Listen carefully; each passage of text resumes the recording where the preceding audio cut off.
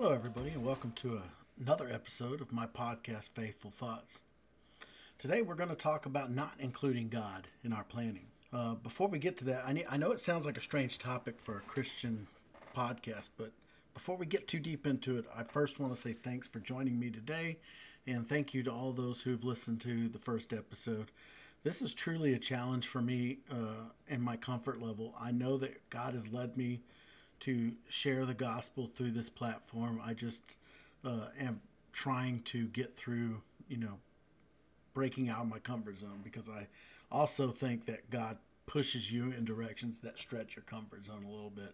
So I really thank everybody for the encouragement I received after the first episode. I also know that I was planning on a part series podcast on the hands and feet of Christ and becoming disciples of Christ by exhibiting the example Christ gave us. However, after I attended my bachelor's graduation in May, I've really had it on my heart to talk about not including God in our plans. First off, if you're looking for a Christian or a university in general, and you really want that encouragement from a Christian perspective, Liberty University is great. I loved it. I started off in a secular university online, and then I transferred over to Liberty. Everything pretty much transferred over to Liberty. They took all my credits, and every class I took had a Christian perspective. And I had professors that were such a blessing to me, because they prayed for the class, they prayed for each student, they encouraged us, they led us closer, not only to completing our degree and in the topic they were teaching, but closer to Christ. I truly would encourage anybody to actually do some research, and if you feel like that's the step you want to go, Liberty University is great. And oh, by the way, I'm not getting paid for this plug. It was something that I really feel encouraged to share, because it was such a great experience for me with my education. Also, being a military member, and even if you're a veteran, they have a military graduate recognition ceremony, and that's where I heard a lesson on not including God in our planning. Retired Air Force chaplain Steve Keith gave a speech titled, "Don't Include God in Your Plans." He even went a step further and said, including God in your plans is a sin. And that set me back a little bit. I'm thinking, because, man, that's kind of hard. That's kind of a hard no there, and I just not so sure. So from the time of driving from Lynchburg back to Florida, I really mulled that over. But it was rooted from a passage in James chapter 4, and I'm going to read the verses that he shared in his speech, which is James chapter 4, 13 through 17. "Now listen, you who say, today or tomorrow, we will go to this or that city, spend a year there, carry on business, and make money. Why? You don't even know what will happen tomorrow. What is your life? You are a mist that appears for a little while and then vanishes. Instead, you ought to say, if it is the Lord's will, we will live and do this or that. As it is, you boast in your arrogant schemes. All such boasting is evil. If anyone then knows the good they ought to do and doesn't do it, it is a sin for them." And after listening to that speech and then putting it in the context of Scripture, it makes sense what he says. But most of all, let's take a look at the difference between God's plans for us, or for man, or for the world, and our plans, and just the aspects of it. But before we get too deep, I have to admit one thing. I'm a planner. I have to plan the details out. And I don't know if it's my military training or if that's just the way I'm wired, but I have to plan everything out. We took a Disney trip several years back, and I had it down to the minute of where we were going to go, what we were going to go ride at what time, and where we were going to eat. And if anybody who has a family knows that all good plans come to an end as soon as you hit that first step, and it just doesn't go well, and it honestly brings a lot of anxiety on my end, and usually works to make the day worse. And so, but that's how I am. I'm just a planner. And I'm going to tell two stories of plans that I've had for my life and my family's life that God said, it's not going to happen. One of them is after my first tour of duty in the Navy, I was up for negotiating where to go next, and I wanted to go to California. I wanted to go to West Coast. I've never been West Coast. I've still never been to the West Coast, but I wanted to go to the West Coast, be stationed there for my next duty station. And the detailer, who is the guy that decides where I go, said, that's not going to happen. You have too many dependents. We can't afford to move you there. And ended up going to North Carolina. I was stationed at Virginia at the time, and I went to North Carolina. And I was a sailor stationed on a Marine Corps base, which is a whole different experience, and I don't want to get too deep into that. But God's plan wasn't for me and my family to go to California. God's plan was for me and my family to go to North Carolina. Second was when we left North Carolina, we went back up to Virginia, where we spent 8 years, and we really got settled. Not only settled in owning a home and settled where we lived, but we settled with the church family that we served and loved so deeply. And it came time once again for me to decide my next duty station, and I said, I want to stay here in Virginia. We're set. We're good to go. We don't want to go anywhere else. We don't want to shake up the status quo, if you will. But God's plan wasn't for us to stay there. Instead, God's plan was for us to move to Florida. Now, if you're keeping score, we can easily see God 2, Tim 0. God's plan was different than my plans. My plans weren't in step with what God wanted for my family and I. If you're looking from a biblical perspective, let's look at two stories here. First, let's look at Jonah. Jonah's a great story of when man is not in step with God's plan. And I get it. The story about Jonah doesn't exactly get tied off in a beautiful bow, happy ending kind of story. And it starts with that turmoil that Jonah had, not wanting to follow through with the plan of God. God wanted Jonah to go to Nineveh.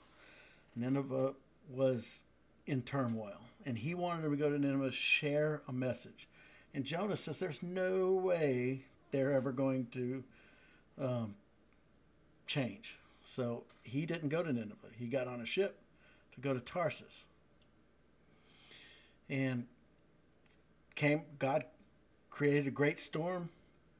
And long story short, Jonah was thrown overboard. And when he was thrown overboard, he's eaten by a great fish where he spent 3 days. And he ended up praying to God that if he got out of that, he would go to Nineveh. And he ended up going to Nineveh. And we'll get to the result here in a minute. Then there was Moses. Moses, I can relate with Moses because a long time ago, I wasn't much of a public speaker. I am a people person, but I'm not a go and argue with authority kind of person. So, and I don't think Moses was either. Moses was, ultimately, he was in Egypt, and then he fled Egypt in fear for his life because he had killed an Egyptian. And he settles with the Midians, and he got settled in his life. And God had a different plan for him. God said, I want you to go free my people. And Moses kind of, I don't really want to do that, God, but ultimately he went. Now, let's look at that scoreboard again. Between these two Old Testament stories, and we could probably take tons and tons of stories of how God's plan and man's plan weren't in step with one another, but just based off of what we know now, God 4, man 0. You see, there's reasons why God's plans are always better and why man's plans aren't, and why we should always just pray that God's will be done, especially when it comes to life planning. First, our plans are full of folly. They're not perfect. Case in point, wanting to move from staying in Virginia. No, God's plans weren't in step with that. Man's plans are just full of folly, and a lot of times we get angry when our plans don't fall where we want them to fall. I didn't want to move because I was comfortable where we were. I wanted to go to the West Coast because I wanted that experience of the West Coast, but that wasn't God's intentions. Jonah didn't want to go to Nineveh because he felt that the Ninevites were beyond saving. There was nothing that could be done to save the Ninevites. God's mercy just wasn't enough. They wouldn't change their minds. Then there was Moses. Moses, of course, he saved the Israelites from slavery. But he also made one of the largest contributions to what we see in biblical text. Through God's work and God's plan, because God inspired him to write the first few books of the Old Testament. What about my plans? Well, jury's still out. But the benefits of God's plans are still there and they're still visible. First, even though we didn't go to the West Coast and I didn't get that California dream, we still moved to North Carolina, and for a few years, God used me to develop the skills and the gifts of the Holy Spirit to be able to lead, to teach. And it was only because of that time there that God gave me that experience. When we moved back up to Virginia, I was able to bless the church and work at the church and bless God's kingdom because of it. And only through that time that we spent in North Carolina and the work that God did in me. And then when we moved down to Florida, even though I fought that because we were so comfortable in our life there, God gave me time to complete my education. As I leave the Navy and hope to go into ministry, it's only because of that plan that God had for me to be able to complete my undergraduate education and start my graduate education and meet some fantastic ministry mentors, only because God had that plan for us to come down to Florida.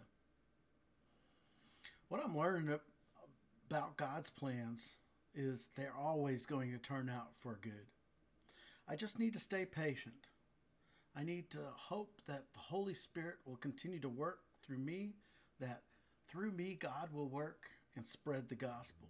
My prayer today is that we all have the same experience and gain the same understanding. Dear Lord, thank you for your majesty, your glory, and creating us to do good for your kingdom.